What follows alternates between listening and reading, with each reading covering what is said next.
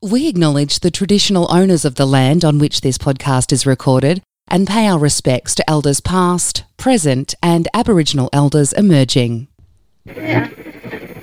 Welcome to the Vale Podcast. Local people, local news, local stories.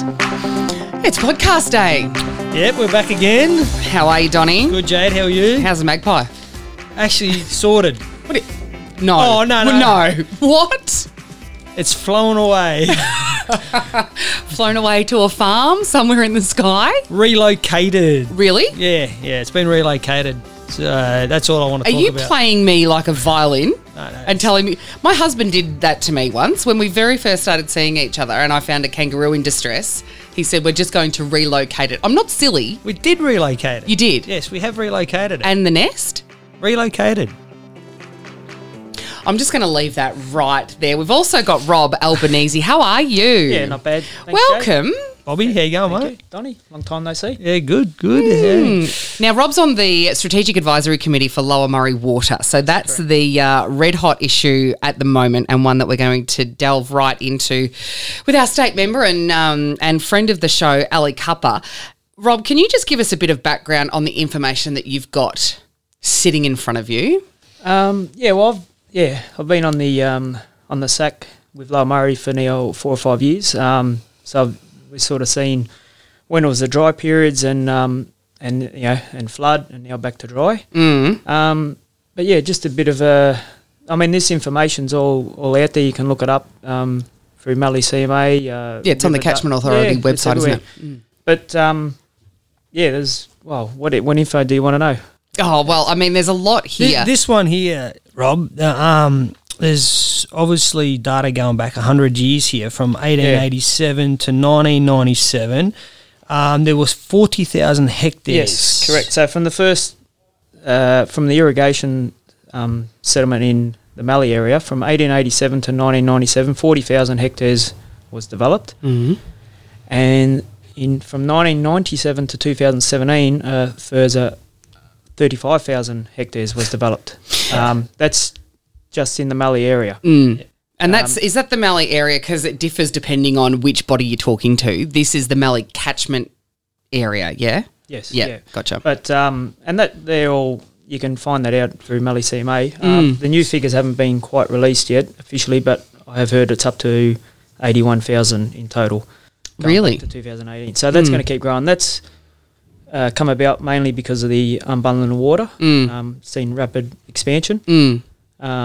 Which is a great thing. But yeah, of course it is. Exactly. It is a great thing, but I think the old government spooks about unbundling the water, opening up more hectares or acreage. Correct, yeah. But we're still sitting on the old infrastructure. That's right. Well, and there was a lot of sleepy water or unused water back in the early 2000s when it got unbundled, which is now being used and traded. So as a commodity. So just to put it in blocky terms, if you had 100 acres and you were going along and then all of a sudden you doubled it, put in another 100 acres, well, you would think that you would increase upgrade the infrastructure. Exactly right. Yeah. Well, you'd need to, wouldn't you? You'd Yes, need to but- upgrade your pumps and That's right. get Nick from Ardle in to redevelop and So that instead of watering, you might have been watering every, you might be able to do in 2 shifts. Well, you're not going to be doing it, so you're going to be doing it in 4 shifts. You're going to still try and keep it the same. Yeah, that's right. So that's pretty much what they've done. We've doubled in 20 years compared to the first 110, but there's been no infrastructure upgrades. The last dam was built in 79. which was Dartmouth. Dartmouth, yep. There's been nothing else. There was, of course, we all know there was supposed to be more locks and everything along the river, but nothing's ever happened. Basically, Rob, we went from irrigating with flood irrigation. Yeah. So we have upgraded our infrastructure because we've all got undervines or drips and coolers and stuff like that. You've had to, though, because of the price of water, haven't you? Exactly right. Yeah. Flood uses too much water, so we've cut back on that. Correct. Yeah. But basically, the government hasn't upgraded the river system because the Brahma Choke can still only release 10,000 megalitres per day. And I think there's some figures there saying we are pumping at the moment. At the moment, we're at 15. That's why you'll notice there's a bit of flood water around. A bit of flood water. Yeah. Rob, this morning, and the poor girls at Loft cop it. Charlie's like my therapist because I go in there before I've had my coffee. Yeah. But I went out on my mental health run this morning, which I do and the last 2 weeks I probably shouldn't have because I've come back more furious than what I've gone out. But the water at Euston now has completely cut off the track. It's really high. It's the highest I've ever seen it. No, and that's so it's twofold. We obviously got problems. There's not enough dams and everything to hold the water when it does rain heavy. And then if you go by, if this climate change is supposed to be real, well, you would think that it's going to rain heavier when it does, and it's going to have longer dry periods. Which we said that with Steph Ryan last week. Yeah, that's exactly what she said. You hear some peanuts still saying that climate change, we don't need any more dams. Yeah. I won't name them people. And this is Daniel Andrews, I will. I was going to say, because you and I had a conversation in the car. I was driving on Monday and you called me about Rob and these figures that he'd sent through. Yeah. And my mum was sitting in the passenger side and she's I didn't swear, did I? Wasn't swearing. My mother has the mouth of a sailor. It wouldn't matter. It's more the kids in the back, but they both had headphones on. But no, she's a national through and through. Yeah. I think both of my parents are.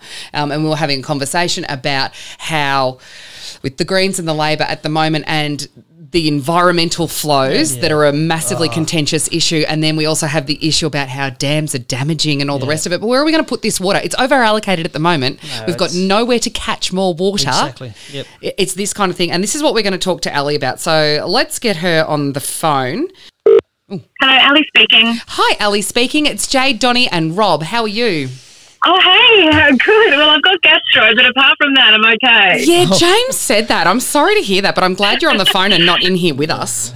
No, yeah, well, I know. No, it's all good. I'm not sick anymore. I'm just still contagious. So it is a good thing that you guys are in Robinvale and I'm here. Yeah, although I have got a wedding coming up, and as females will tell you often, a bit of gastro before you have to put on a frock isn't, often a good thing. Which is awful to say, but all females think like that. Unbelievable. That's good. Maybe I'll go dress shopping after this. Maybe you should. Oh, you probably need a feed, but for someone like me, Ali, I don't mind a bit of gastro before an event. Anyway, we wanted to have a chat to you. The boys in particular wanted to have a chat to you from a Blockies perspective about the water issue at the moment, and in particular water infrastructure and environmental flows. Now, we had a chat to Steph Ryan last week with regard to environmental flows and the Commonwealth Environmental Water Holder, et cetera, et cetera. There's been a video that's come out overnight, Tony Javasi, and I'm sure he won't mind me saying that because he's put it on Facebook and allowed it to be shared, of a pump down at Hocking Road, pumping water out of the river and into bushland to water the trees.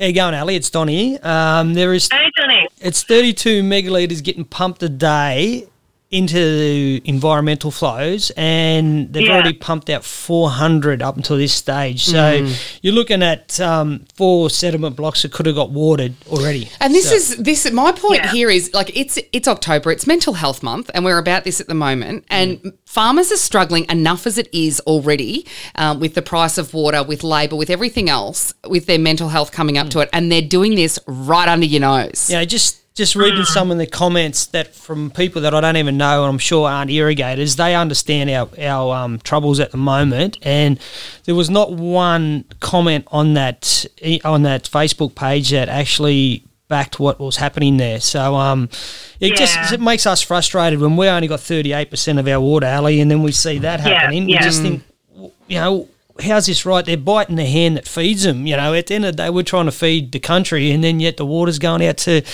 into trees that are probably drought tolerant anyway. So Yeah. No, I completely understand. It's hard. The key thing here is that we need to make sure that the Murray-Darling Basin Plan is administered how it should have been in the first place.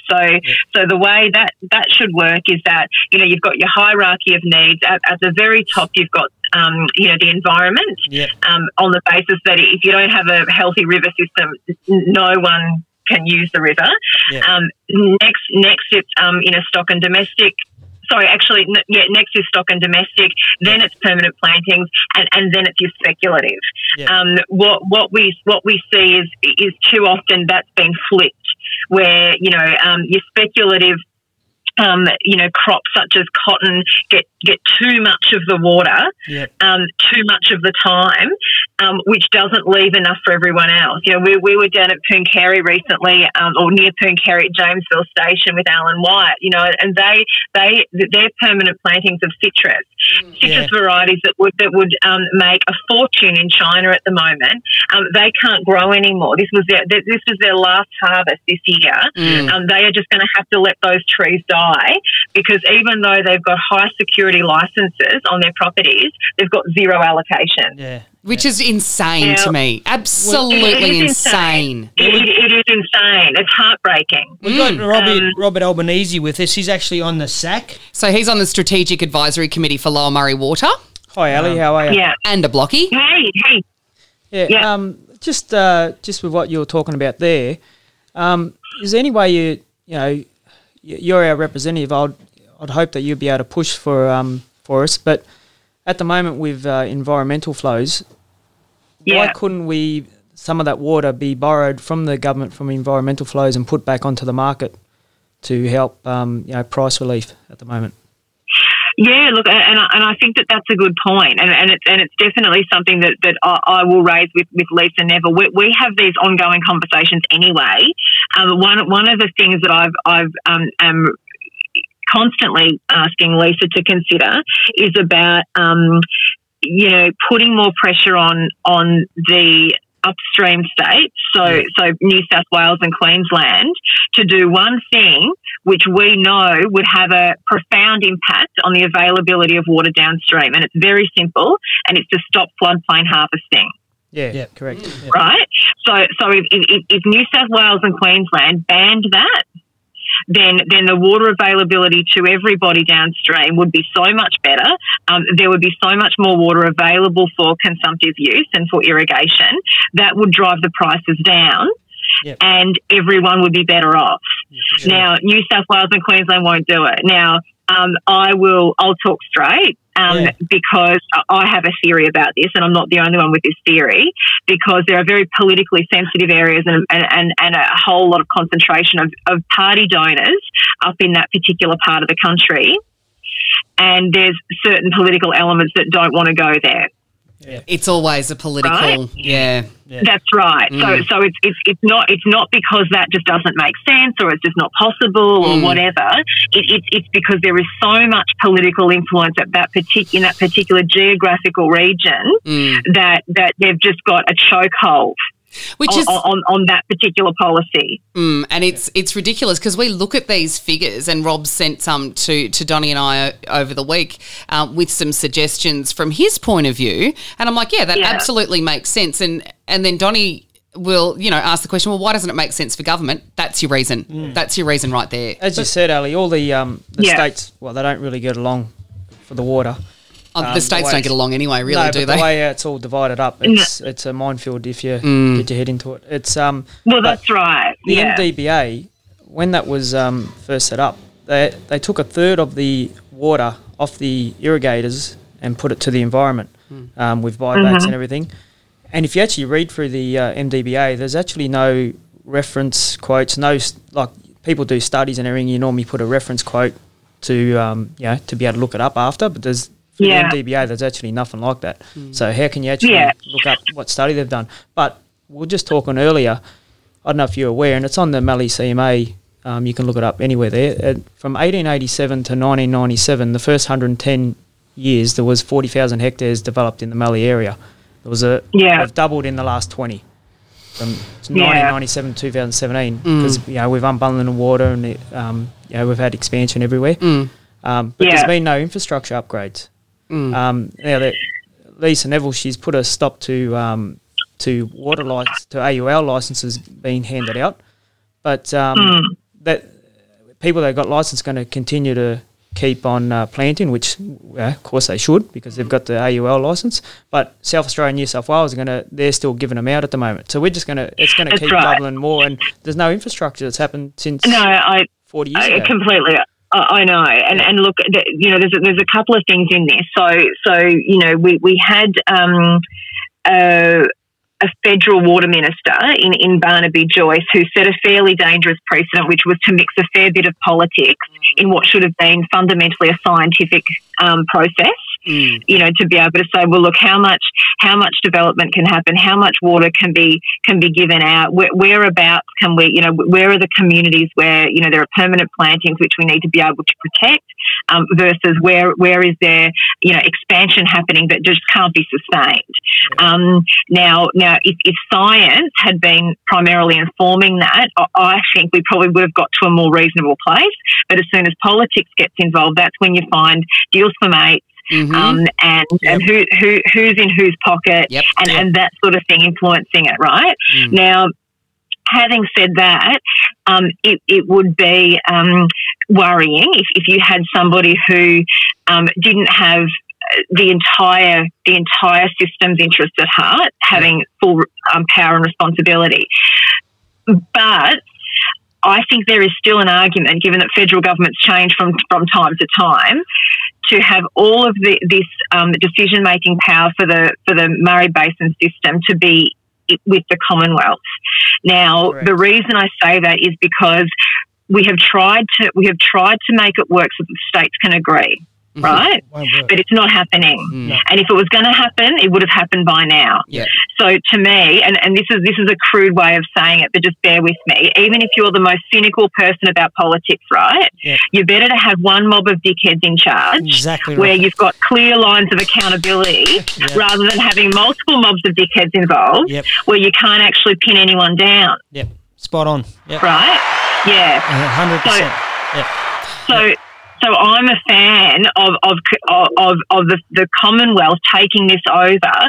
So at least then we know exactly who to point the finger at. We know exactly where responsibility sits, and we're much more empowered, I think, as voters to be able to vote them in or out depending on their success. At the moment, it's just a dog's breakfast. You know, I mean, you've got every different state doing something different, and it's not serving anyone's interest except for increasingly the handful of corporations who have governments in their pocket. And the problem is, Ali, with that, it'll eventually rain and it fills the systems up again, and it's only a Band-Aid effect. That's right. We're not having anything actually look into the future where we're going to say, righto, the Barmah Choke's going to be made bigger so we can release more water. There's going to be more dams put in to catch this water. Like Robbie's got a figure here that average rainfall takes 7 years to fill the Dartmouth. Now, that's been filled twice in the last 9 years. And overflowed. And we've lost carryover water as growers, where we've put in thousands of dollars to carry water over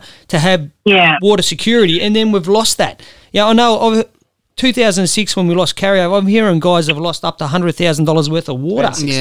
Sorry, 2016, And Tony Natali was in here a couple of weeks ago talking about he's a big advocate for dams and we should have put more dams in. Now, to Drought Prep Australia, why aren't we doing that? We don't understand. I know there's the environmental impacts and all that kind of stuff, but surely we could work around that to make a good outcome for everybody. Yeah, well, look, I think that it's unfair that look, I mean, in terms of dams, one thing I will say is this: I think it's unfair that our growers, family growers, can't establish dams on their properties. At the same time, you've got places like Cubby Station essentially damming entire rivers, holding it back. And that's okay. Exactly. So there's a real inconsistency there, and so if it is the case that dams are inefficient and are just not the way to do it, we'll just make sure no one's doing it. Don't let some do it and not others. I don't know if, because it. Sorry, Ali. Yeah. No, go. Yeah. I was just going to say, I don't know if you're fully aware about the with the Barmah Choke and the way the system all works, but on average, the maximum they can get through the Barmah Choke is 10,000 megalitres per day.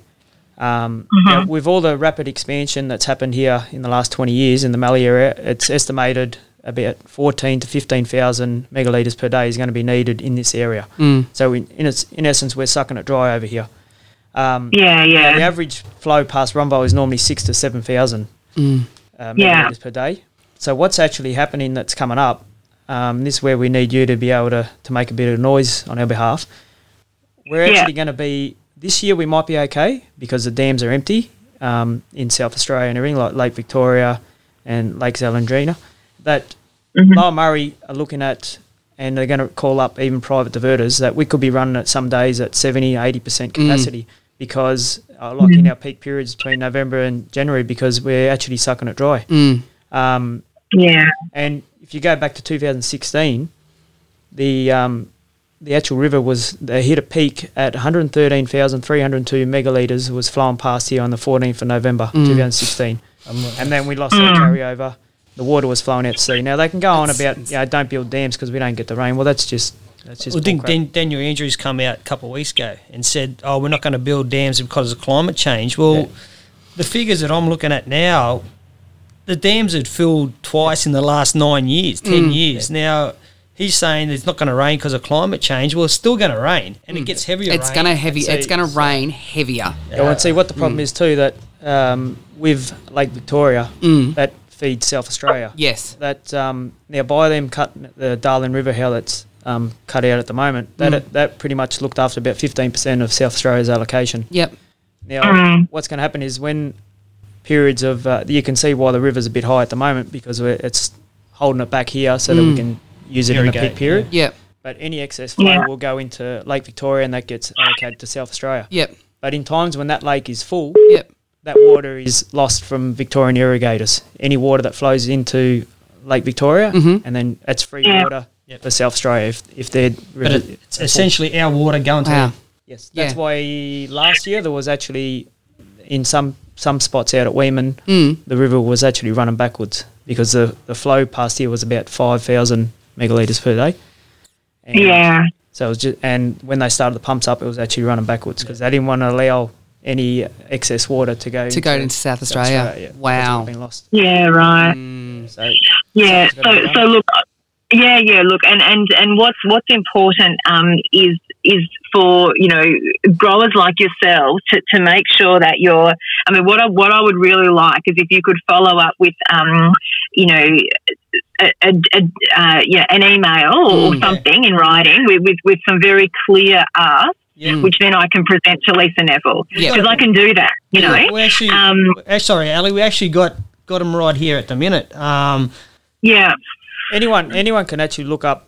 It's at riverdata.mdba.gov.au. Anyone can look up the flow of rivers and.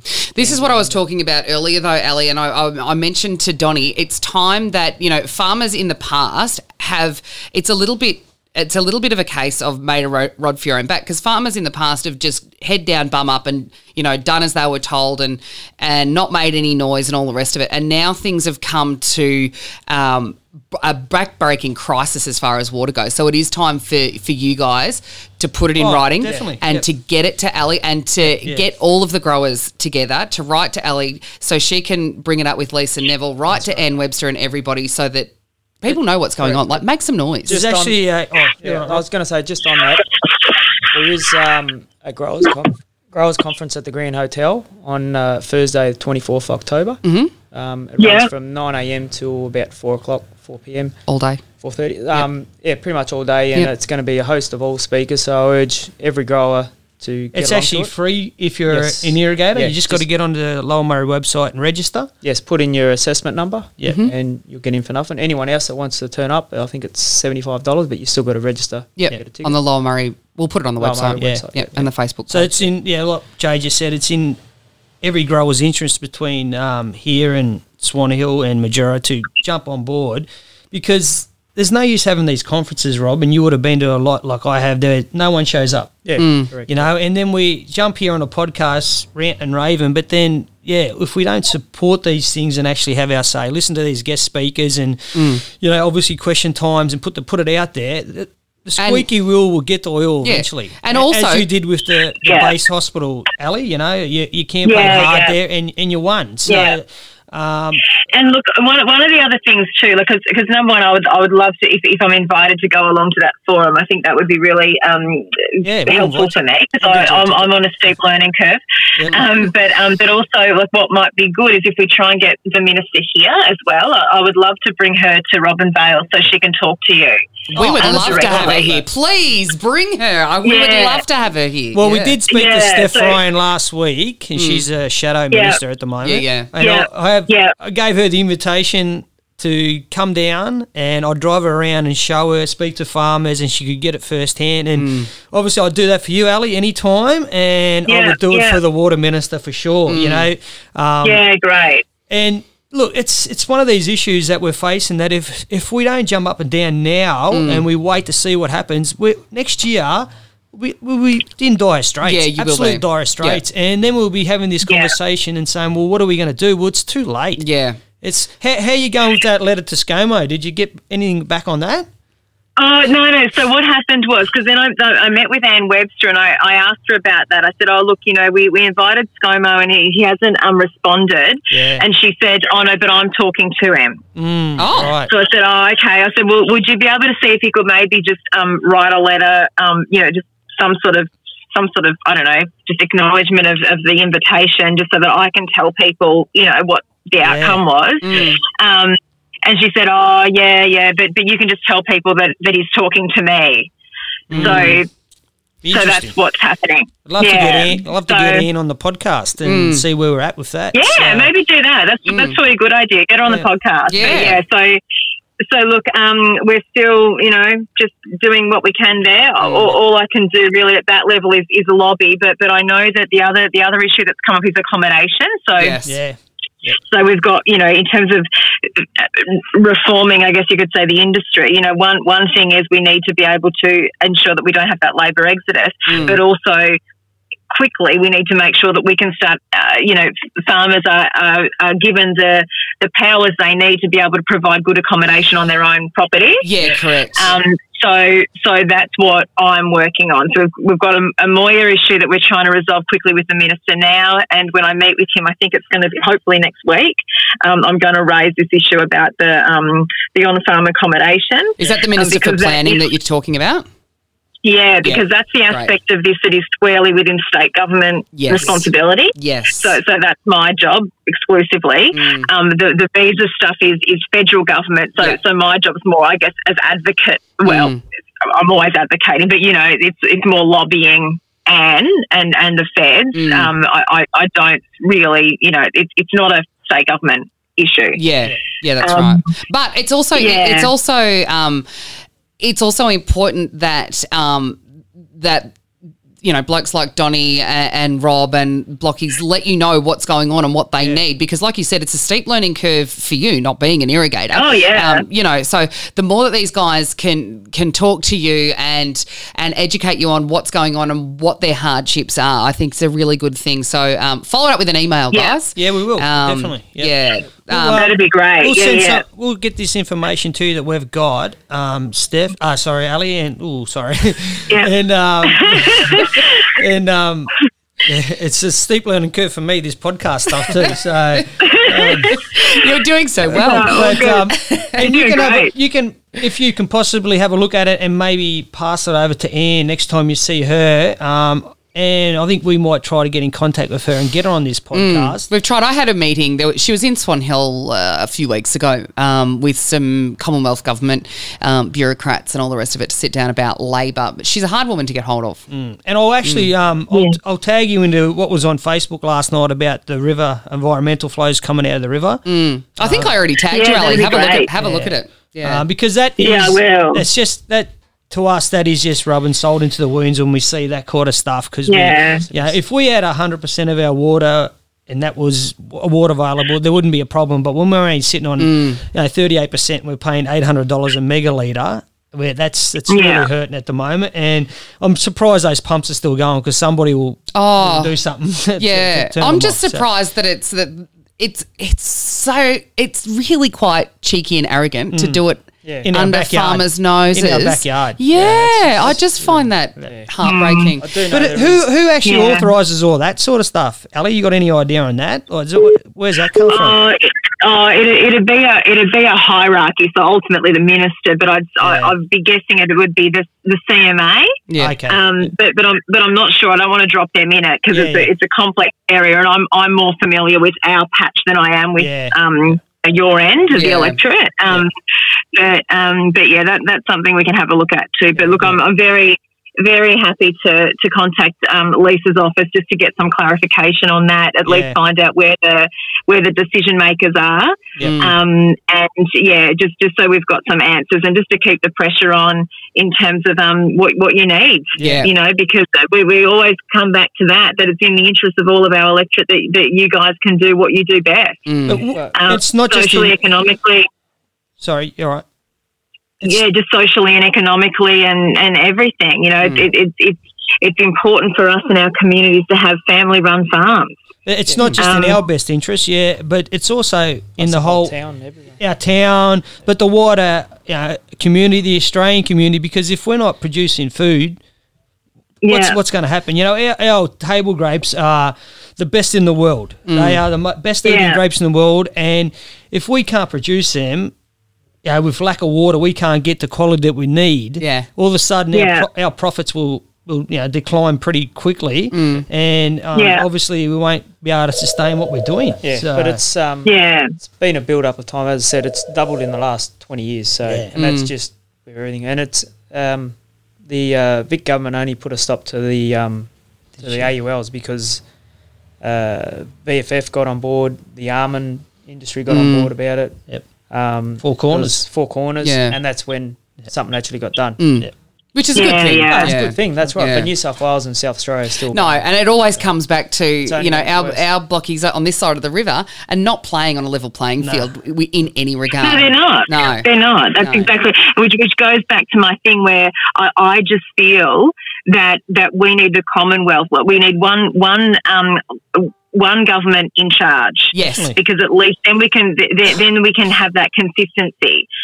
If you've got all these states left to their own devices, but one state trying to do the right thing is going to be undercut and undermined by all the others. This is a problem, and it's most obvious, it's always going to be obvious in river communities because by definition you've got a border. Yeah, that's exactly right. So your next door neighbours, you're going to see it. You're going to see the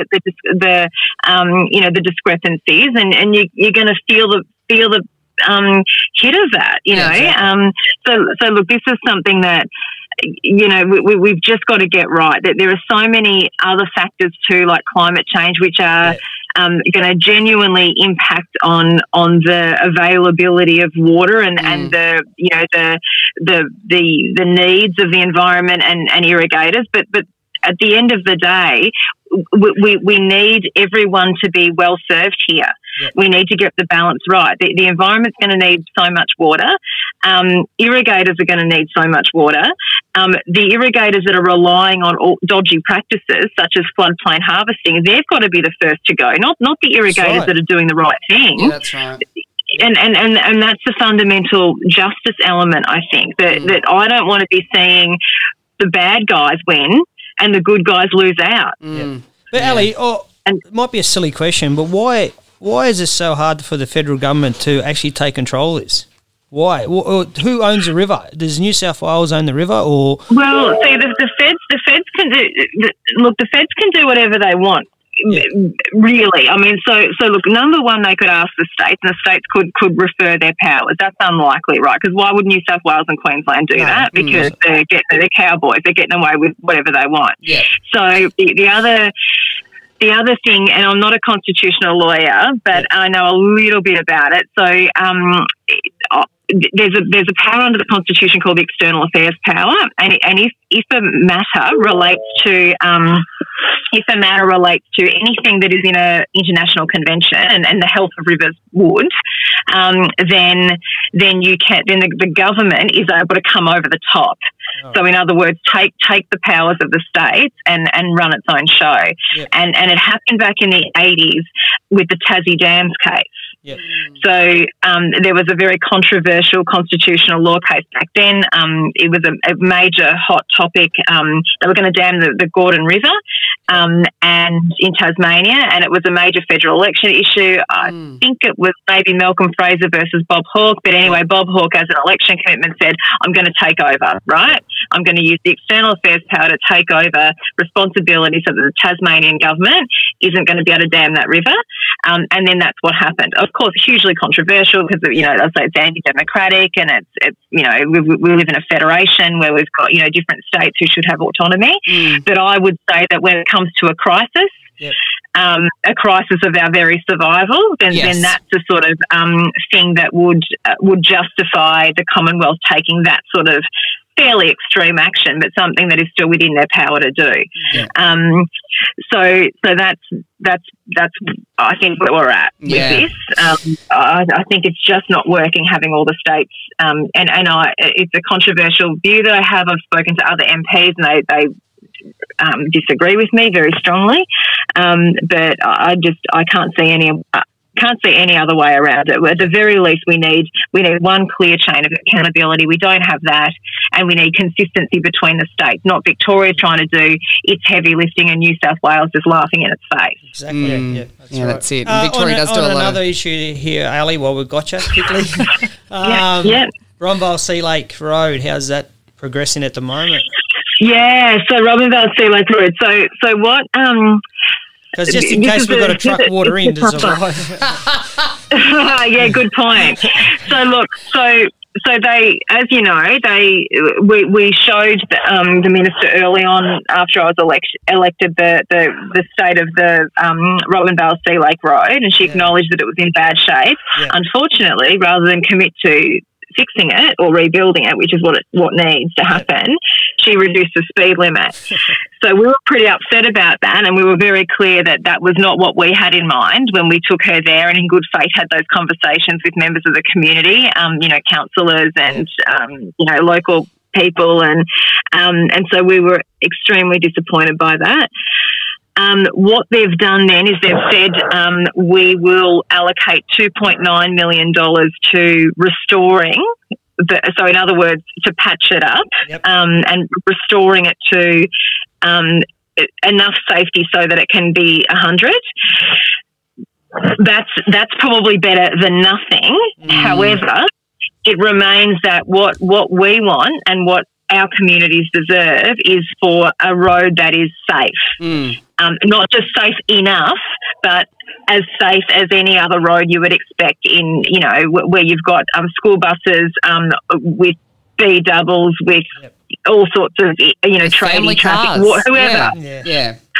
So basically, we've made it really clear to the minister. We've said, number one, we acknowledge that you've understood the urgency here of improving, or as in bringing that speed limit back up.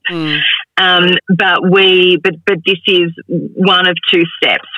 Step one, restore the speed limit. Step two, fix the road. And so that means $2.9 million now. And my goal is to have $30 million by the end of the term. That'll help. Amen. Were you happy with the outcome when the Premier come up with the drought relief for our Milawa farmers last week? Were you happy with that? Well, look, I was really happy. So this is how it played out for me. When I heard about it, I was delighted. Like, I was so excited that, $31 million drought assistance package, that was in the sort of ballpark that I wanted, for the Milawa to get that. So that was the ballpark figure I wanted. The thing I'm keeping my eye on now is what proportion of that our Milawa farmers are going to get, and also how the money is allocated, I guess. So we want to make sure that with our farmers, they're not having to, fill out too many forms or having to get, dicked around too much with, you've got to, show us this and and give us a kidney and then hand over the life of your firstborn and all that sort of stuff, So we want to keep an eye on that and to make sure that not too much of that money gets sort of sucked up in the bureaucratic systems and not actually to the farmers where they need it. I'm happy and I'm optimistic, but I'm not taking anything for granted and I'm not being complacent because we just need to make sure that this isn't just about good intentions, but that those good intentions translate into meaningful assistance for our farmers. Well, you better get on his back about more funding, because if we haven't got water, we'll all be looking for some drought resistance in next year. No, I get it. I'm hearing you for sure. Absolutely. If we start lobbying now, we might be getting something by this time next year. So, but anyway, Ali, great to chat to you like always. Thanks for listening to our concerns. We'll get some info out to you. We'll get some info out to you, and you can have a look at it. And we'll see you at the Growers Conference. Yeah, we'll on the 24th. That'd be great. So that'd be great. All right, awesome. Thanks, Ali. Thank you. Thanks, Ali. So, what do you reckon, Rob? Happy with that? Yeah. Oh, look, she's done a lot of good work so far since she's been here. very frank. Very frank. That's what we like about it. Why? Pardon my French. Why bullshit to us? Tell us what it is. And I think that's the thing. Yeah. She knows how to talk to you blokes without giving you political answers and whatever. So, she's doing well. I just hope that. Look, a lot of this stuff, it's out there, but people don't know about it. And I was gobsmacked when Rob sent me some of these figures. Like, I hadn't seen it. I wish we had them last week when Steph was here. But from now on, when we talk water, Rob, you're in. So you can be our water correspondent. But it's there in black and white, and I think just got to urge every grower to get on this Lower Murray website, register for this conference. And it's a day. We're not 100% working at the moment. We're just doing a bit of spraying and all that kind of stuff. Yep. Put a day aside, Thursday the 24th. Yep. Put a day aside. Plan around it. Don't say, it's a waste of time, nothing's going to get done. Because if you don't get there, nothing will get done. Because if 150 people can get into this function, now if we get that all growers, they will mean business. But if we only get 20 growers and they fill it with who they want to fill. Yeah, and that's what they'll look at too. If they look at a room where there's only 20 growers, they're it's not a problem. Exactly, they don't care. Yeah. So it's time for growers, and I can't stress this enough. It is time for growers. And I'll be frank, get off your bum and start making some noise and start lobbying. Get onto the Mallee Catchment Authority website. We'll put it on ours as well with all of these figures. And it shows you clearly how rapid the development's been in the Mallee. Exactly. And it has been rapid, but the infrastructure hasn't kept up. They've been talking about infrastructure for God knows how many years now. It's you go back, there's a Bradfield scheme that was proposed back in 1930s. Yep. To divert water from up in top of Queensland across the Great Dividing Range. Yep. Dick Pratt, 30 years ago. Yep. He wanted each state to put in $100 million. He was going to pipe water down. Jeff Kennedy even had a dam site. He did, before he got kicked out. Yep. But then time goes on, and what happens? We're in a drought. Government change, and it rains, and everyone forgets about it. Yeah, exactly. Correct. But in the meantime, everything just keeps growing. That's right, and that's the thing. It does rain, and it goes quiet a little bit because there's water there, and everyone's got a smile on their face. Yeah. But we need to be thinking 5 generations from now. It's not even 50 years. We need to start thinking 5 generations. Well, you take things for granted, like. I've been over in China, and they're actually creating rivers for agriculture. Yep, man-made rivers. Man-made rivers. Peru, they've piped through the Andes Mountains into the desert. Yep. Imagine if the Greens could get hold of that. Like it just wouldn't happen in Australia because of that. What I understand is that we can go and give the US $150 million to go and look to the moon, look for somebody on space. Mm-hmm. We can drought-proof Australia pretty easily. Yep. And imagine what that $150 million could do as far as a dam scheme goes. Dick Pratt, before he passed away, it was in his best interest because of Visibord, and he sells a lot of cardboard and whatever. But correct. He was going to put $100 million of his own dollars in, as long as every state matched it. Yep. And the drought-proof Australia. Now they knocked that back. Because it's mind-blowing. They're thinking, well, you've got a bloke here that's willing to put $100 million into it. Yeah, but like Ali said, it all comes back to politics, who the donors are, who's playing the game. Unfortunately, and it's the same with every government on the planet. It stinks. It does stink. It absolutely stinks. But making more noise is the only way we're going to get heard. That's why we've got to get to this conference. Yes. There's guest speakers. Yeah. And make sure you invite Ali. Send Ali an email. Make sure you invite her. Also, before you go, make sure you grab a sandwich and a wrap. Weeman Store have delivered lunch again, which is perfect. And it is lunch now. It's lunchtime now. So Rob, make sure you grab it. I honestly didn't know you were in the SAC. Sorry, you're in the SAC committee anyway. But when you obviously heard our conversation with Steph last week, and you got in contact with me, which is great. Yeah, the fact that people like you are listening, and I heard about the podcast, and when they said Donnie was on, I was like, oh bloody hell, I heard enough of Donnie for 15 years of footy. But anyway, I listened to one. I thought, oh no, it's good because they were talking about the water, and I thought, yeah. Well, it's an important issue. Like, there's probably at this time of year, there's nothing more topical at the moment than water. Oh, there's one more thing, which is a labour hire. The labour, and obviously that changes on the 29th of this month. Yeah. We've got to use licensed contractors. Yeah. So that's the other one. But the water issues, to me personally, is bigger. Because we need water to survive. Correct. But the labour, we're just going to make sure we've got to get someone that's doing the right thing. It's the labour and the planning. And like Ellie said, the planning minister, the being able to put on-site accommodation, people have a go at council. It doesn't solely rest with council. We call it our planning scheme, but it's not. It's the states, and it's the state planning minister. We talked to Tim Smith about that a couple of weeks ago. So the fact that she's having conversation with him is also great. So, but also to plug yourself and the Swan Hill Council, because you do get a lot of flack. I know that you have got a position paper on this water at the moment. It's basically what we've spoken about today. So there's a lot of that in there. So you actually are backing us, which is great. And Bill Moore, the Lower Murray is backing us. No, Lower Murray, they've been actually fantastic. Like they're the ones that brought up the issue first about the Barmer Choke and all the development here.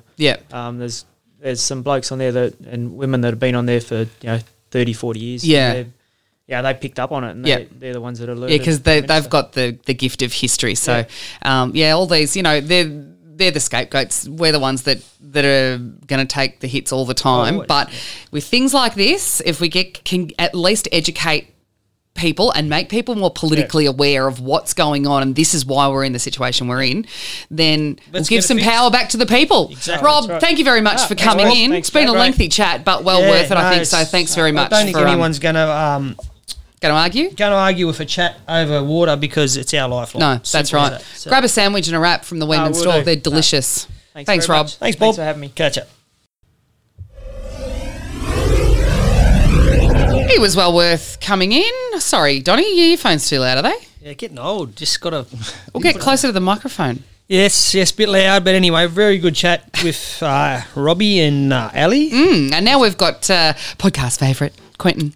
Oh, thanks Nordo, for calling me a favourite. Well, you are. And also thanks for Charlie, I think it was last week, that mentioned that I'm Nordo to most people. So if people don't know who this Quentin person is, that's right. It's Nordo. Yeah. And I did enjoy when you sent a text back calling him second-rate Nordo.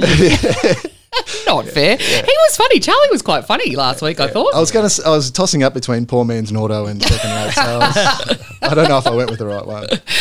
Oh, well, he was good. I thought he was first-rate. What did you call him? Schlutz. He did a really good job, actually. I was impressed. He's done well. He stepped up to the bar. There was a very low bar to step up to. So. we all know Charlie can mumble a little bit. Well, sometimes I thought he was all right. No, he was great. I thought he was really nervous when he come in. He's like, I don't know. It takes about 3 seconds. I tell you who else has done a good job? The girls at the Weeman shop. Have a look at that. Yeah, it's a perfect good spread. Yeah. Do you do the races, Nordo?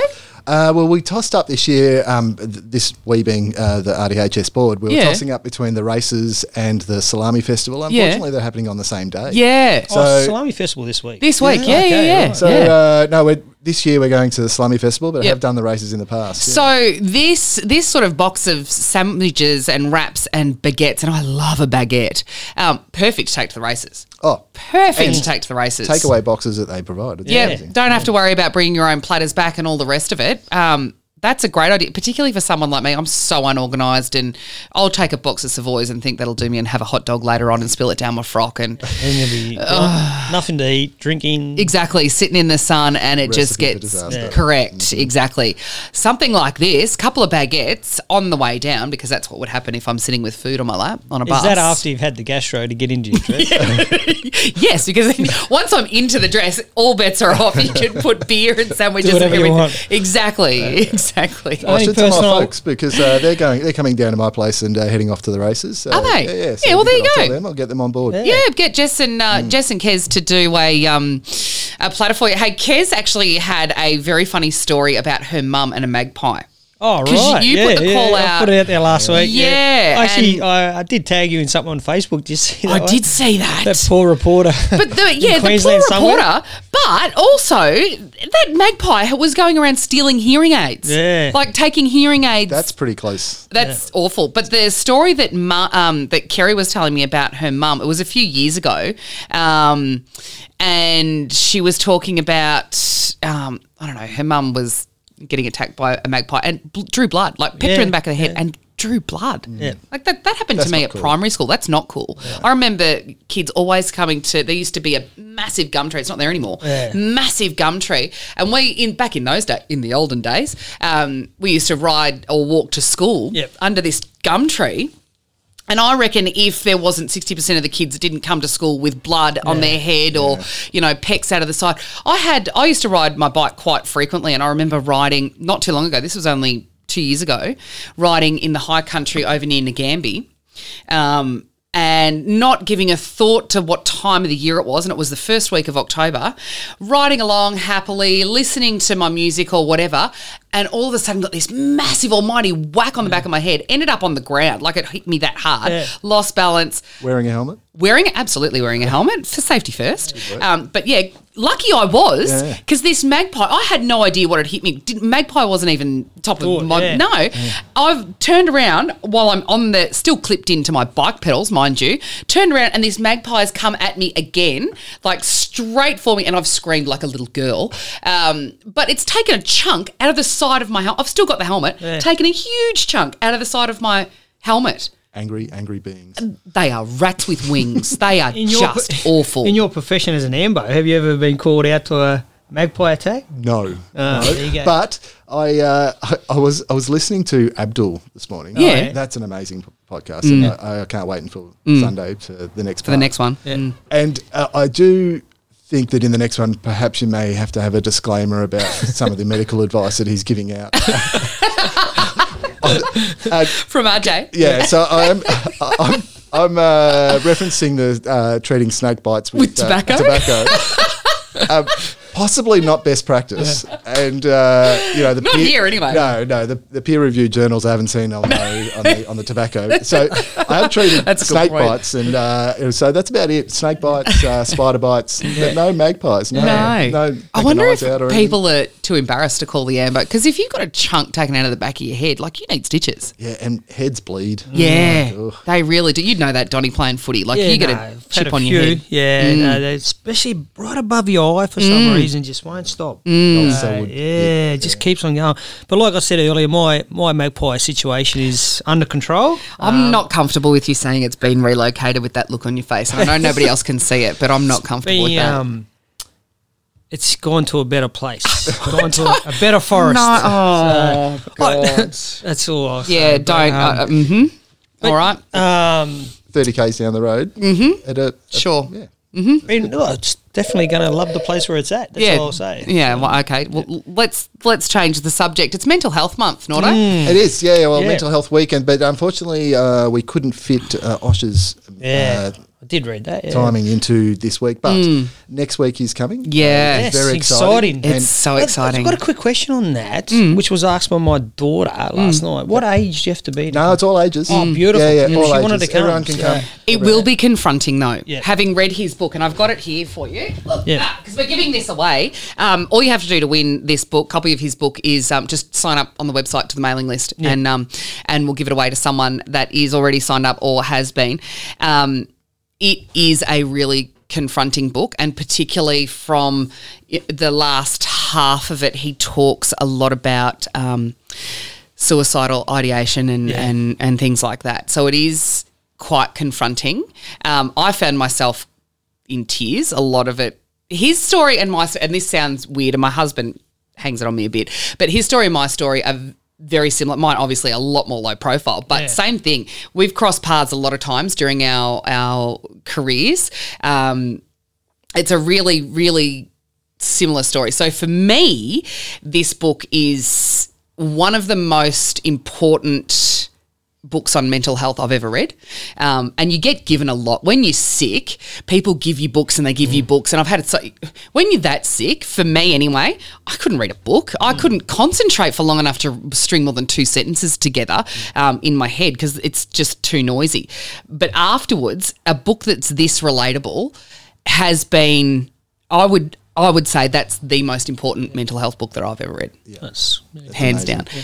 And he speaks like that when he does give these talks, and he does a lot of work on mental health now because he does enjoy talking about it, but it is confronting. So for a 14, 15-year-old. Apparently it's not all that heavy too, though. He makes it light and entertaining as well. So, I mean, as entertaining as... To a point.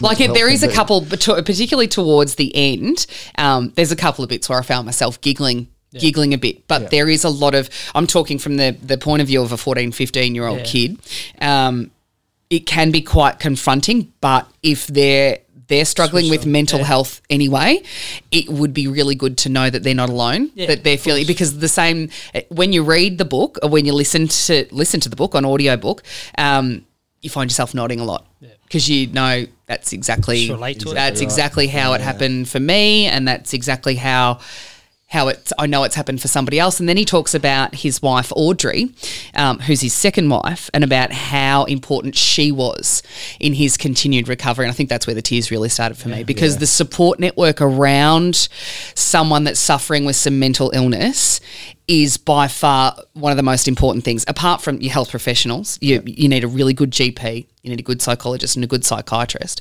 which can sometimes be hard to come by in our neck of the woods. We have visiting professionals from Melbourne or Sydney or wherever. But having support there for carers is also really vital, but acknowledging how important they are and how rough it can be on them. And it can be, because for someone that's suffering, we use those, and I say we because I suppose I'll always consider myself always recovering, because if you don't watch it, which is why I go out on my mental health runs, although I might have to reconsider that because the last 2 times I've come back and I've been more furious than I was when I set out. You found a dead body, right? I did hear on the podcast. It sounded interesting. Yeah, but today I couldn't get across the track because the water is up, and I lost my collective mind at the amount of water down there. Anyway, whole of the story. But those closest to us become your punching bag a lot of the time. So when he talks about how Audrey stuck with him and whatever, it was much the same for me. But my mum and dad in particular, and then my now husband, if you haven't got that support there, it can be all shades. And you know what? I think there's been a shift in society as well. In that it's a lot more open these days about mental health and about people going through struggles, and so there is a bit of a shared burden now. Of, so everyone, is aware and knows. And this, bringing Osher here and just talking about stuff like suicide, and we've got a new suicide prevention network in Robinvale as well. So that's good. So there'll be, this, I suppose, exposure so that people can make that a shared responsibility for everyone. So there doesn't have to be, the core crux of people that the burden falls on. That's it. And you don't have to wear it on your own, I suppose, which is good. The Suicide Prevention Network, talk to us about that. So we've just established it pretty much. So the Wesley Mission is it's a church type group. It's a philanthropic group, but that's aside from that, they've actually financed for these suicide prevention networks. So there's all different networks around Australia. So they come in, they give us seed funding to set up a network and to get prevention happening, and then hopefully after 6 months of helping us out and getting us established, then we can continue that on and make it a self-sustaining network where we continue the work. So as far as suicide prevention goes, how do we go about that? Well, that's a tough one. It's a very tough, and this is because we're in the infancy of the actual group. That's the discussions that we're going to be having. So where are the services that we've currently got, and where are the gaps? What are the things that we need? What can we? So as the group itself, we're not about the actions of supporting people or providing a service, but we're about advocating for services to come into town and creating the tool to be able to get more services and more professionals. Awareness. Yeah. Because it is sometimes really hard. If you're on a mental health plan, you need to find a psychiatrist or a psychologist. Some people don't even know now what the services are. The first step, I suppose, is creating a map of like, well, this is what we've got. This is who the people are that you need to that you can talk to and all that sort of stuff. So it's in its infancy. We've only done full 2 sort of actual meetings. So I'm actually heading off because I'm on holidays. I'm beyond joyed about being on holidays, and so I'm. Being the irresponsible father and heading off to a conference while I'm on holidays. And so I'm heading off over to Hobart for the Suicide Prevention Network conference. Right, okay. So it's timely because I can go there, look at what other networks have done, how they've structured themselves. And it's all about the local response though. So for different local areas will have a different response of what, how they can see it working or can make it work. And so I'll come back hopefully with a lot of bright ideas about what other people have done, and then that can be shared with our network so we can, provide some, some support, some good programs. Yeah. That's awesome. It's needed. So, it's fantastic. Yeah. And to have this seed funding from a philanthropic coming in and saying, look, here you go. It's great news. Yeah, it's awesome news. So people that want to go along to hear Osher speak need to register with Network House with Carolyn? Essential. That's fantastic. Essential. Well, when I say essential, we really would like those numbers before we set up the night. Yes. For the night. So where is actually going to be in the theatre part, or it depends on numbers. But at this stage, the numbers are looking like we'll have to put it in the hall. In the ballroom area. Yeah. So there'll be hopefully some other services that are around the sides, you can see, and there'll be Osher himself up on the stage that we've got there. So that's where we're looking at it. And numbers at the moment that have actually rung up and registered are looking low, but we know people are actually going to go. So what we're saying is, can you please ring up and register? You can get an email through too. Exactly, whatever. Get a message through, a Facebook message, whatever it is to Carolyn at Network House. And even if you do forget, whatever it is, please still turn up. Like it just means it helps us out on the helps. And by us, you mean Carolyn, because you won't be there. Correct. All right, awesome. You going to go along? Definitely. There's 3 from my family, plus my mother wants to come along, so it'll be 4 of us. I'm trying to get my father to come along, but pretty old school and doesn't need to listen to that sort of stuff. But I'm trying to get him to get across there because it doesn't matter how old or obviously how young if you can handle it, but I think it's going to be worthwhile for everybody. Exactly right. It's all about awareness. Yeah, it's what It's my dad's in his 70s now, but who's to say? But that's exactly exactly that demographic that don't talk. They clam up and they don't talk about anything, right. And then your dad would be around the same age. And my dad's been through the same sort of struggles. Yeah, exactly. There's been, but it was always. A man doesn't cry. A man's strong for his family, and all that kind of stuff. And unfortunately, what people don't realise too is that for want of a better, your happiness levels actually decrease in older age. Yeah. Do they? Yeah. So is that why? That's why you're already grumpy. So the amount I thought it's because you just have kids, mate. That's really increase. Yeah. So when we go to nursing homes or whatever it may be, then a common tablet in their pill box is an antidepressant. Or really? Yeah. So it's just a common thing that exercise, obviously, good lifestyle, that all helps. But it's just a natural decline of what happens. Yeah, and it's amazing how many people do suffer. I was probably going back, say, 10 years ago, what I'd say, it's no such thing. It doesn't happen, It's an easy way out to say that and all that kind of stuff. Now, the more you hear of it, the more you hear about people struggling with it, it's an illness. You need to know more about it. You need to get out there and get informed because you mightn't actually know you've got it, but you've got to get out there. Donnie, I thought the same thing. When I first started having anxiety attacks, I thought I was having a heart attack because I'd been in the past in a couple of relationships with people that had suffered. Yeah. But when I started having anxiety attacks and literally would pass out, I thought I was having a heart attack. And then when someone said... And can I tell you that, clinically, it's very hard to distinguish as an Ambo, the difference between the two. Yeah. Because you are having physical symptoms. Correct. Like it's not just, when you're talking about mental health, you think it's just it's all in your head, but it isn't. It's actually a physical representation of what's happening mentally. So you're having physical symptoms that are very close to mimicking a heart attack. Yeah. And that's scary. you feel like you're going to die. You really did. And I had, at the time, I was like, I thought so far from any person that would ever suffer from depression, bipolar, anxiety, anything like that. And then by the third time you end up in the ER, and I was in Darwin at the time, and the doctor said there, I reckon he'd checked, whether I'm pregnant, how my heart was, put me on the ECG, all that kind of thing.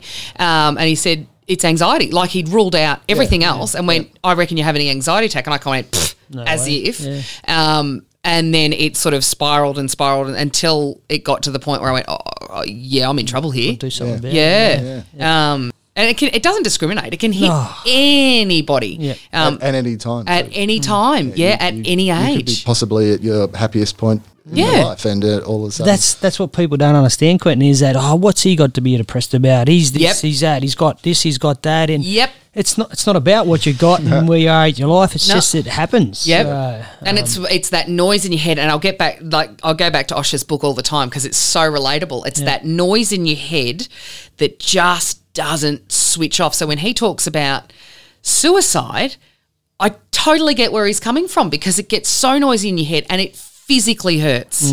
You've physically got a headache all the time. Your body aches. You're so exhausted. I spent a month on mum and dad's lounge room.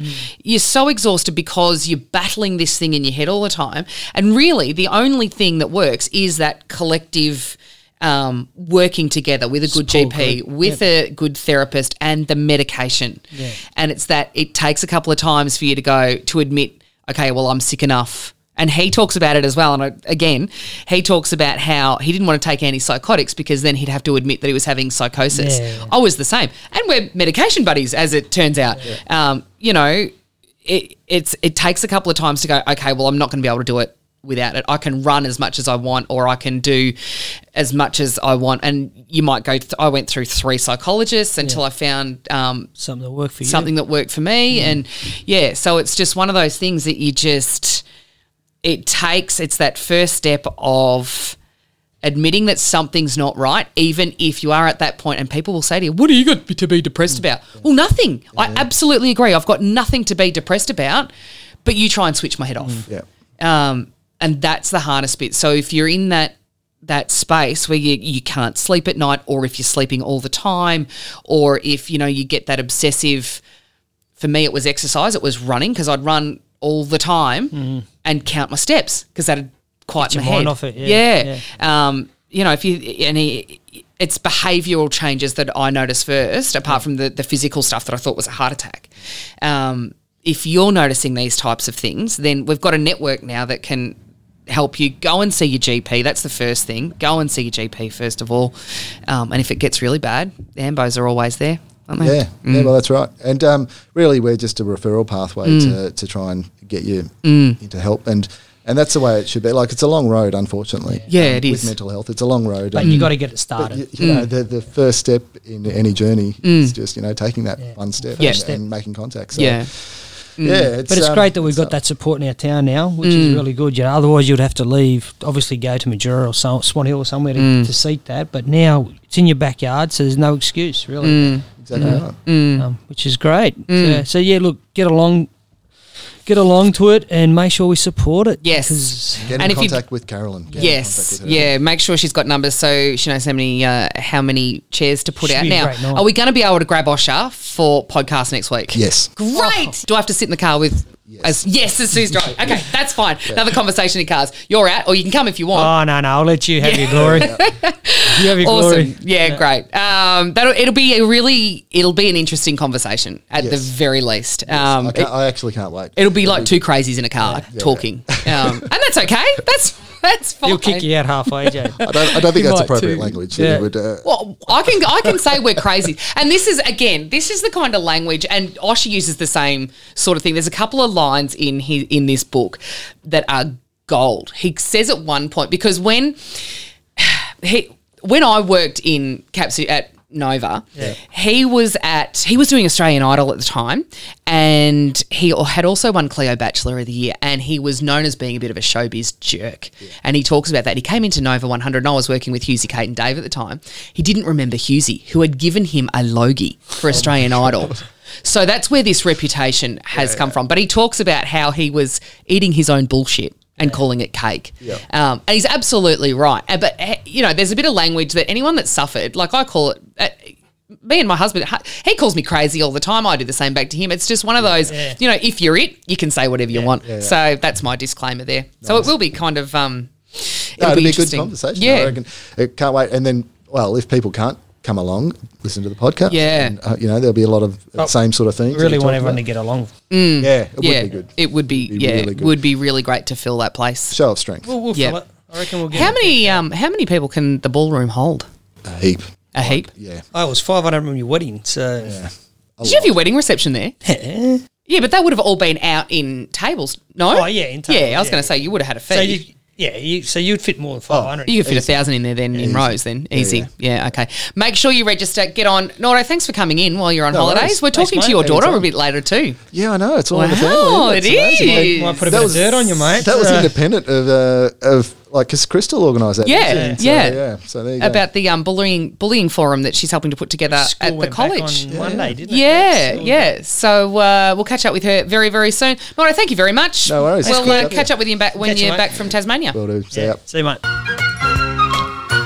Hey guys, Silko here. I spend a fair bit of time on the road, and whenever I head to Robinvale or Rockenvale, I always stop for a coffee and something to eat at Loft 13 in Perrin Street. Let's be honest, the girls can cook. They have a load of homemade cakes, sausage rolls, and those little frittata quiche things. And you know what? Real men eat quiche. I'm also a bit of a Dirty Bird fan, and there's always something awesome on the specials board. But I'd like to see that Mexican bowl back again, ladies, if you don't mind. They do a great job with catering. There's a selection of snacks for that late afternoon hit we all need sometimes, and you can buy prepaid coffee cards because sometimes trying to find a few bucks for a coffee to avoid using your card is hard work. So buying in bulk is the ticket. They're open right across the school holidays too, so it's a good excuse to stop at Robinvale on your way through. So say good day to the girls next time you're at Loft 13 Robinvale, and check them out on Facebook and Instagram for the latest. Good old Silko. It's a good bloke, Silko. He is a good bloke. He does me the odd favour every now and then. Good on him. He's good value. He is.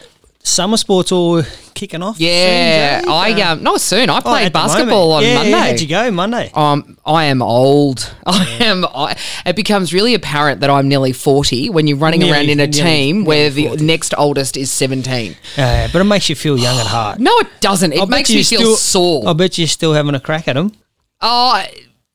You know what? Okay, here's my disclaimer, right? People think that I get fired up. I don't really. Not in that. I bet you're still competing pretty hard and I don't take it easy on. Trying to outrun them. I don't. And you know what? I do outrun them because I'm still fit. Exactly. However, people think I get fired up, and I think I have that resting bitch face, which I do anyway. But whatever. But I've been playing basketball since I was 10 years old, and I've always been a defender. That's my job. I use my body. I'm built like a brick shithouse, and that's my job. Play your role. Yeah, play your role. Exactly. Particularly early in the season, it's hard, that transition between netball, where you're not supposed to be playing physically, and playing on someone like me who really enjoys playing a physical game of basketball, and I enjoy being strong. People don't react to that very well a lot of the time. And there was a little bit of an incident the other day where I copped a hip and shoulder behind play, and we made up and we're friends again now. But things like that, I'm just like, I'm 40 and you're not even 20 yet. Like, come on. So anyway, I went from the Donny Falvo footy show during the winter to Jay Benham basketball show. Yeah. And tennis kicks off Friday nights. Yeah, which would be great. Yeah, I think Friday night is free tennis, free barbecue. You've got to buy a membership and stuff though, don't you? I think this week's free. Is it? Until you get your membership. Is that what Peter Aikman's told you? Yeah, Pete got in touch with me this morning. Yeah. Its first night is free tennis, free barbecue, fun activities like Joker Poker. Ooh. Kids friendly. What's Joker Poker? I think you buy in and they've got all these jokers on the on a board, and if you pick the joker out, you get the prize. Gotcha. Yeah, and it's the cheapest drinks in Victoria, apparently. Really? Yeah, that's what he wrote here. So they're looking for more members to come down because it's not you don't have to commit every week. It's a social thing, so you can play one week, and if you can't make it, you don't have to play the following week. It starts at 6 p.m. And it's just a round robin. It's just it's good fun too. Any standard could come. That's down right. Don't feel like if you can't play tennis because. You know what it's like this Doesn't time. matter. No, especially during January, during the Australian Open. I think I'm, Sam Stosur, and I am not. Yeah, and Pete will be coming in and have a chat for us next week on the podcast. Oh, cool. Yes. Yeah, that'd be good. Maybe you could bring Jane too, and we'll talk about next season's netball. Maybe that's a good idea. I'll get onto him. Do that. And obviously, I think cricket kicks off Friday night. Yeah, the Cricket Blast. Yes. Yeah, because it's not Milo Cricket anymore. No, it's Different Blast. sponsor. Yep. Woolworths. Yep. Woolworths Cricket Blast. So Daryl McClure will be taking that again. Great fella, Yeah. Daryl. And And Vicky Borum's on the committee too, I think. Yeah, Vicky will be involved. I think her son plays. Yep. And yeah. So there's Cricket Blast, and then there's like an under. I think is it under 16s? It's 16s, but I think it's from 12 up. Yeah, something okay. like that. Yeah, Yeah. just everyone gets a hit. Yeah. So Daryl looks after him. I don't think your 16-year-old will be bowling to your 12-year-old. Daryl will look after him. You'd make hope sure. not. Yeah. And basketball obviously in full swing. Your coaching debut. Tomorrow night, 5:10. Woo! 5:10. 5:10. Get down. I don't think I'm umpiring that game, but I am later. Yeah, no, I'll be. Are you nervous? No, not really. I just got no idea, so I've just got to get on. I don't think it matters. Get on Steve Google Bowden tonight and see Steve what Bowden happens. actually coached us on Monday night, Yeah, which was great, and he can't do every week, but I really appreciate it because I need to be coached. Yeah. I'm not a coach at all. What is the secret to coaching, Donnie? Tell us. I just got to. I think it's passion. If you've got the passion. Yeah, but I've got passion. I just don't. I'm a terrible teacher. I'm terrible at giving instruction. I don't know. I disagree with that. Do you reckon? Yeah, I think you'd be a good coach. Nah, I don't think so. Yeah, no, I reckon you would. Not as good as Steve. Having Steve on the sideline the other night was fantastic.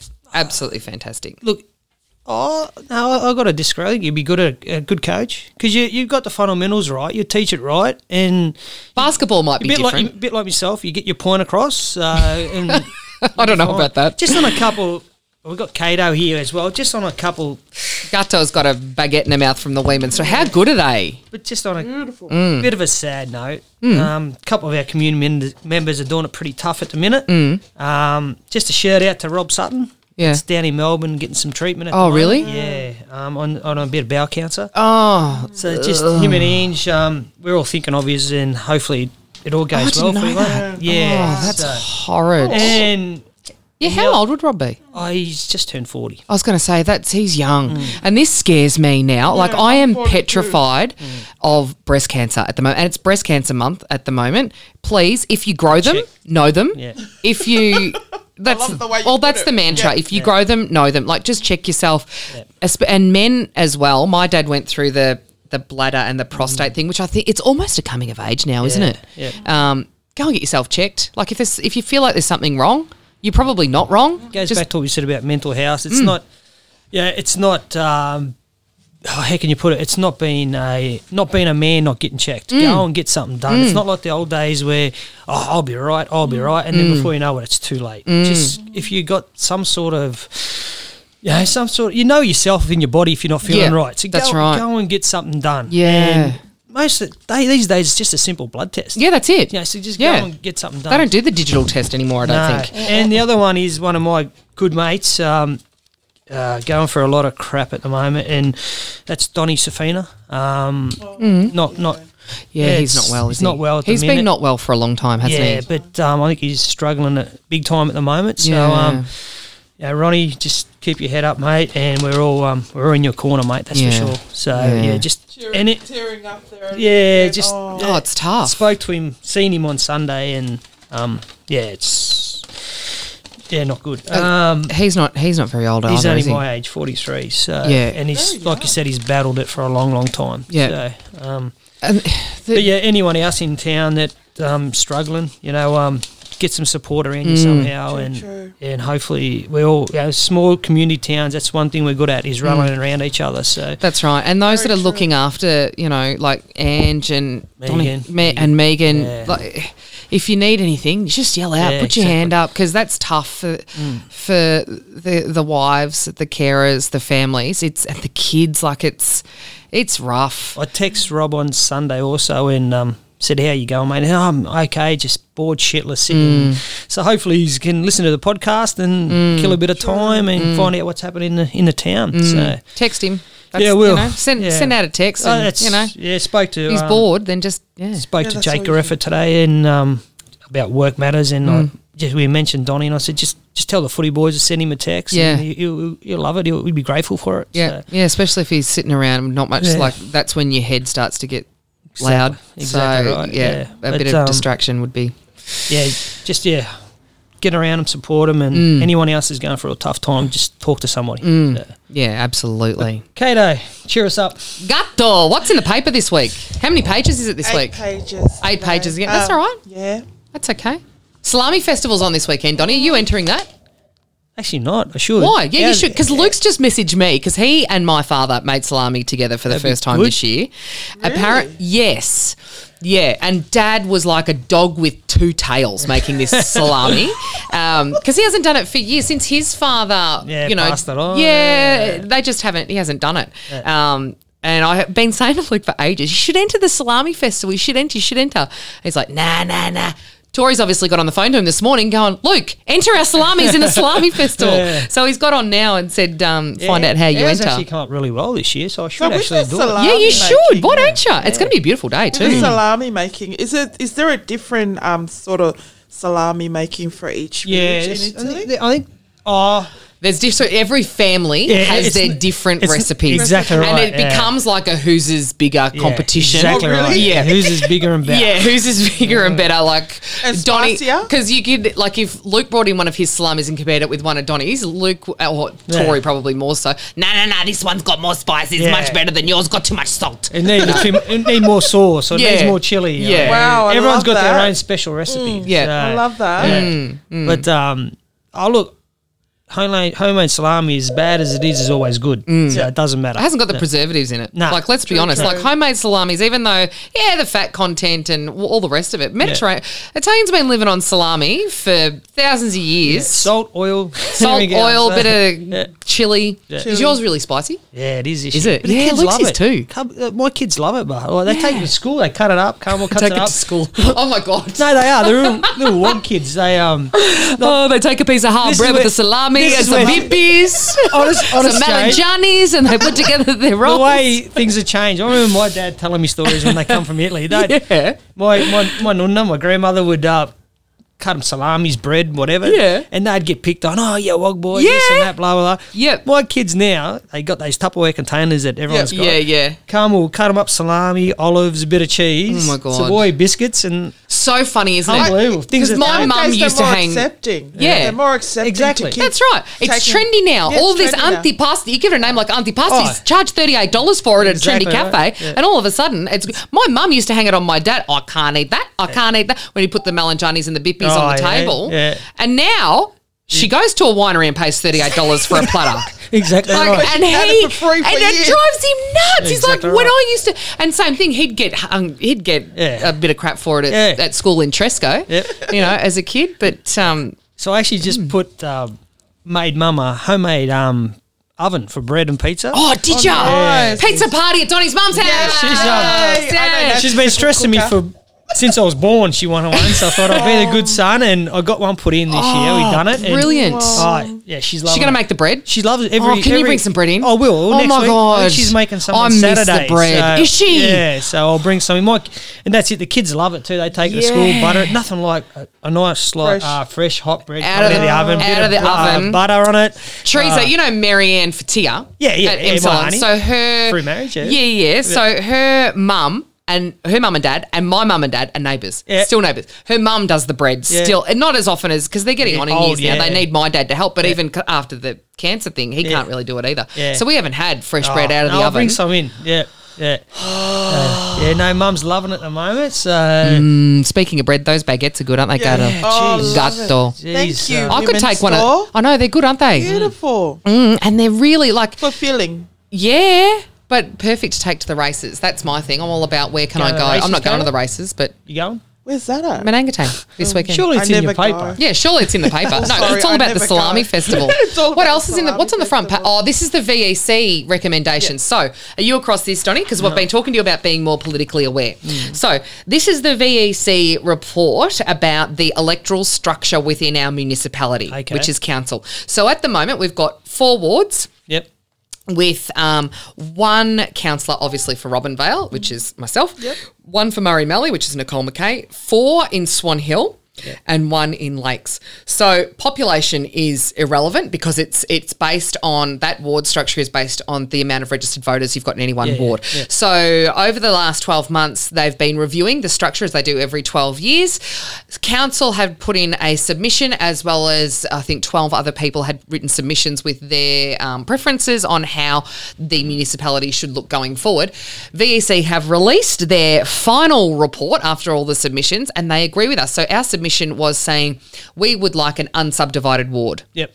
Which means now, in the next council election, if Robinvale can put up a number of suitable and strong candidates, we could ultimately have 2, maybe 3 councillors up this end of the municipality, which is great. And that's the only way it would ever happen. Yeah.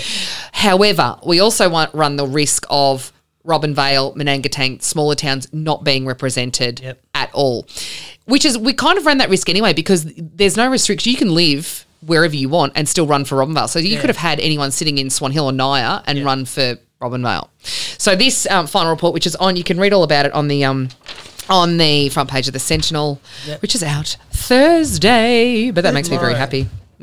Great.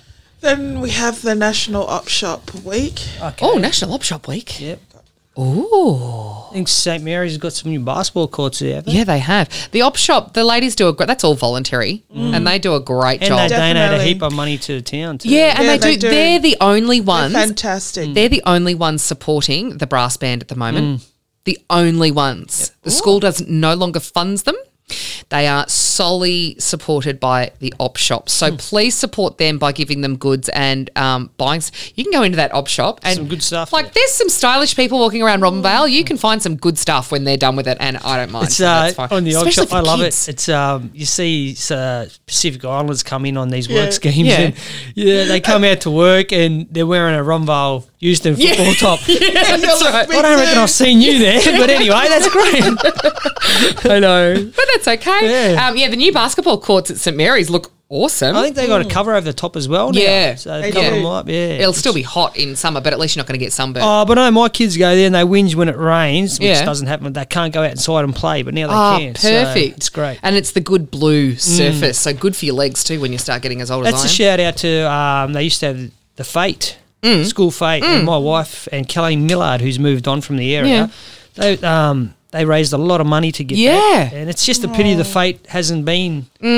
Good on you, Carmel. But actually, Yeah, the Fate good work, would, the Carmel. Fate would have It's good that been you- Fate would have been on this Sunday usually. Yeah, right. Same weekend as a ski race, but it hasn't happened for 2 years now because obviously Why? volunteers just Yeah. can't get volunteers, and It's the same with anything. It's public liability kills them as well. Yeah. So You know what they need to do? Get a community organisation like Rotary involved. Yes. And so you can use their public liability. Yeah. Rotary Yes. Club, Lions, Yeah. community groups like that. that's why that Lantern Festival was great. Correct. Because that's more or less like a Fate. It Yep. brought everyone together. Yep. That went on for 40 odd years at Fate and hasn't happened for 2 years now. So. Insurance kills That's sad. everything, which is, it's sad. But anyway, what else in the paper?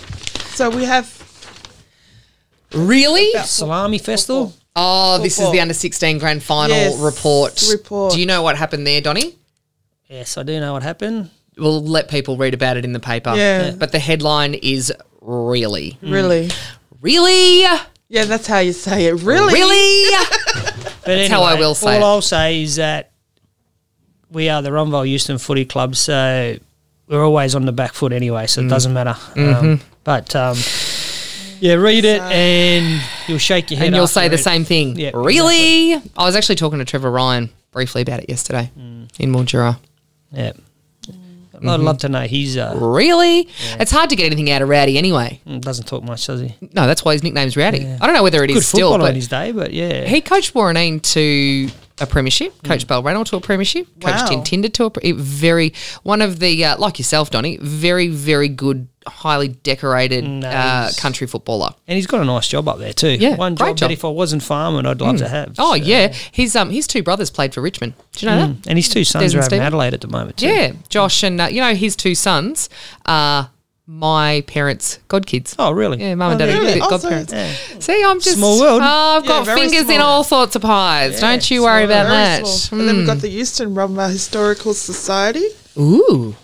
What about that solo kayaker when we went to speak to him? What happened there? I got a text message. He was going to come. It looked like he was going to come Monday, be in Robinvale by Monday. It's taken him a bit longer than anticipated. I got a text message from him this morning, and he may be here, hopefully, fingers crossed, maybe here later this afternoon. Oh, good. Yeah, so I'll go down and have a chat to him because he doesn't want to leave the riverbank while he's doing this journey. So I'll go down and have a yarn with him a little bit later on. But he's doing this in aid of mental health and awareness. He's calling it the Lonely Journey, or talking about a lonely journey. So it'll be a really good... Is he doing the whole Murray? He's doing the whole Murray. Wow. Yep, which is 2,400 kilometres. 2.5 million strokes. Good luck. Yep, lonely journey. Just camping on the banks at night. Just camping on the banks at night, and that is hard yards. Yeah, it's a nice analogy between his battle, because he's been through the mental health struggle as well. So, yeah, it's a good analogy. And Christmas is just around the corner. Someone said it was only 19... Fridays? No, less than that. 12. 12 now. 12 Fridays to go. I did read that somewhere. So the Reba meeting was on Monday. Yeah, and the Jack. So there'll be a business mix. You can read about that in the Sentinel as well. Beautiful. Large-scale irrigation development land. Donnie's ears prick up. You can talk to Peter Manara about that. Yeah. There's also the shooting club, the rifle club, and a couple of pages of classifieds. Marion just wants to acknowledge Dorothy Jean Stevens and condolences. She passed away on... Monday, was it? Yeah, Monday. And her funeral and information on that's on the paper. Also, Mavis Farnsworth. Yeah. Are you going to give it to us in Tongan, please? Yes, we'll do. Great. Oh, and I forgot to... Did you say... Oh. Malo lele ka kaitonga o tuku ata whawhitai whamalo ke eiki ene ke tuku maha taimi. Ona ke tuku maha taimi ke whaiha tau vai aki I he tau rea whakatonga e newspaper he weekend o ku asia I e tau salami week. Okay, there's no Tongan word for salami. Sorry, guys, I have to say it in your Tau whaiki o stoni ko whamanato atu peka ki mautolu ka uma o kulahi o ngai mea ke tau lau mo tau whewai aki o tau ilo ngai mea o koko he tau ki koloni. O ku asia I moi pare for all nai langa he St. Mary's paku mo whanonga pehe lawa toni o te kei ke whai tau fate koia he I'm just talking about the fate we never have sang it to them in Tongan. Ko mara ko tau ene e ua o te kei ke whai he tupunga pe me he public libraries mai ngai mea koia. Paku whemau au pito ke tau whetokoni ake hoku kawe e tokoni koe e tau woko o tokoni ke ki ako koni o tokoni ke ako totongi ako ma hafua ma facilities ke ngawe ake whanau ako. And another thing, go shout out to Henny ka women's store aki mautolu mo whekai lele o kawe women's store ke tawo ko mia ha taunga ko maulolotonga kai ene maungahi burgers mo wraps here. Like I said, there's only certain words I can use. Ko ia pe tua o whae ki atu malo au pito. Not yet. I'm still eating. Okay. I'll take over. Well done, Kato. Good work. Really, really good. So the Tongan language is a bit like the Italian language. When you don't know how to say it, you just say it in English.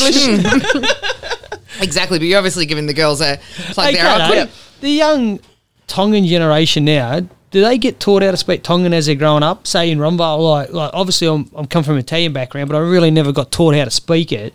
Do you actually teach the Tang. So they probably, it's going to be like us. They try I know how to read. I know how to read and write in Tongan is because my parents didn't know English. Yeah. So, whereas both your parents speak it. Yeah, my parents speak it, but they also speak. They speak Italian, but they speak English. But me, I can't speak any Italian. Yeah, but did their parents know how to speak English? No, they were Italian, so they had to speak Italian, exactly. So they were forced to. But now my kids are not going to even know. I know a few words, and I know how to get my way out of a conversation with an old Italian man or woman that I'm speaking to because they've got that broken English. Yeah. But my kids will not have any idea because our English is our only language in our house. So, which is a shame. My kids actually taking Italian classes at school. Yeah, I know. Which is not bad. It could have been taught for free at home. Well, that's exactly right. My grandmother, my nonna was the same. Couldn't speak a word of English, but she always knew what was going on in Young and the Restless. Of course she did. Yeah. Always knew when Romeo was, or cricket. This is back in the day when it was cricket and anyway, always knew what was going on, but couldn't speak or claim she couldn't speak English. Yeah, they always understand. Yeah, it's like obviously we employ a lot of Vietnamese people, Chinese people, and don't speak English until you start talking money. Yeah, that's right. Then they know English pretty well. So Dottie, it's the international language that everyone understands. His money. Exactly. Yeah, that's exactly right. On that note, of course, we are going to wrap up. It's been a long one today, but well worth it. Some important things to talk about. Gato, thank you very much. Thank you to everyone at the Weeman store. You're beautiful. Yeah. How good. And thank you for doing that in Tongan too. Yeah, just to let them know. Yeah, that's great. Jack's not about today? No, Jack wanted to talk about the mental health stuff, but then he goes, I don't think that's... going to come out well. Well, yeah, he said, I don't know that they'd probably admit... I think it's a cultural thing too, you know. Yep. And that's okay, but he did want to push it, so we've done that with Nordo. And, great. you know, it's Mental Health Week this week. October's Mental Health Month and Breast Check Month, so make sure you... get yourself checked. I'll mention that for next week. Yeah. For our Tongan community. Yeah. Marion's just walked in for a sandwich. We're signing off. Thank you very much, everybody. See ya. Thanks for listening to The Vale Podcast. Subscribe at thevalePodcast.com.au.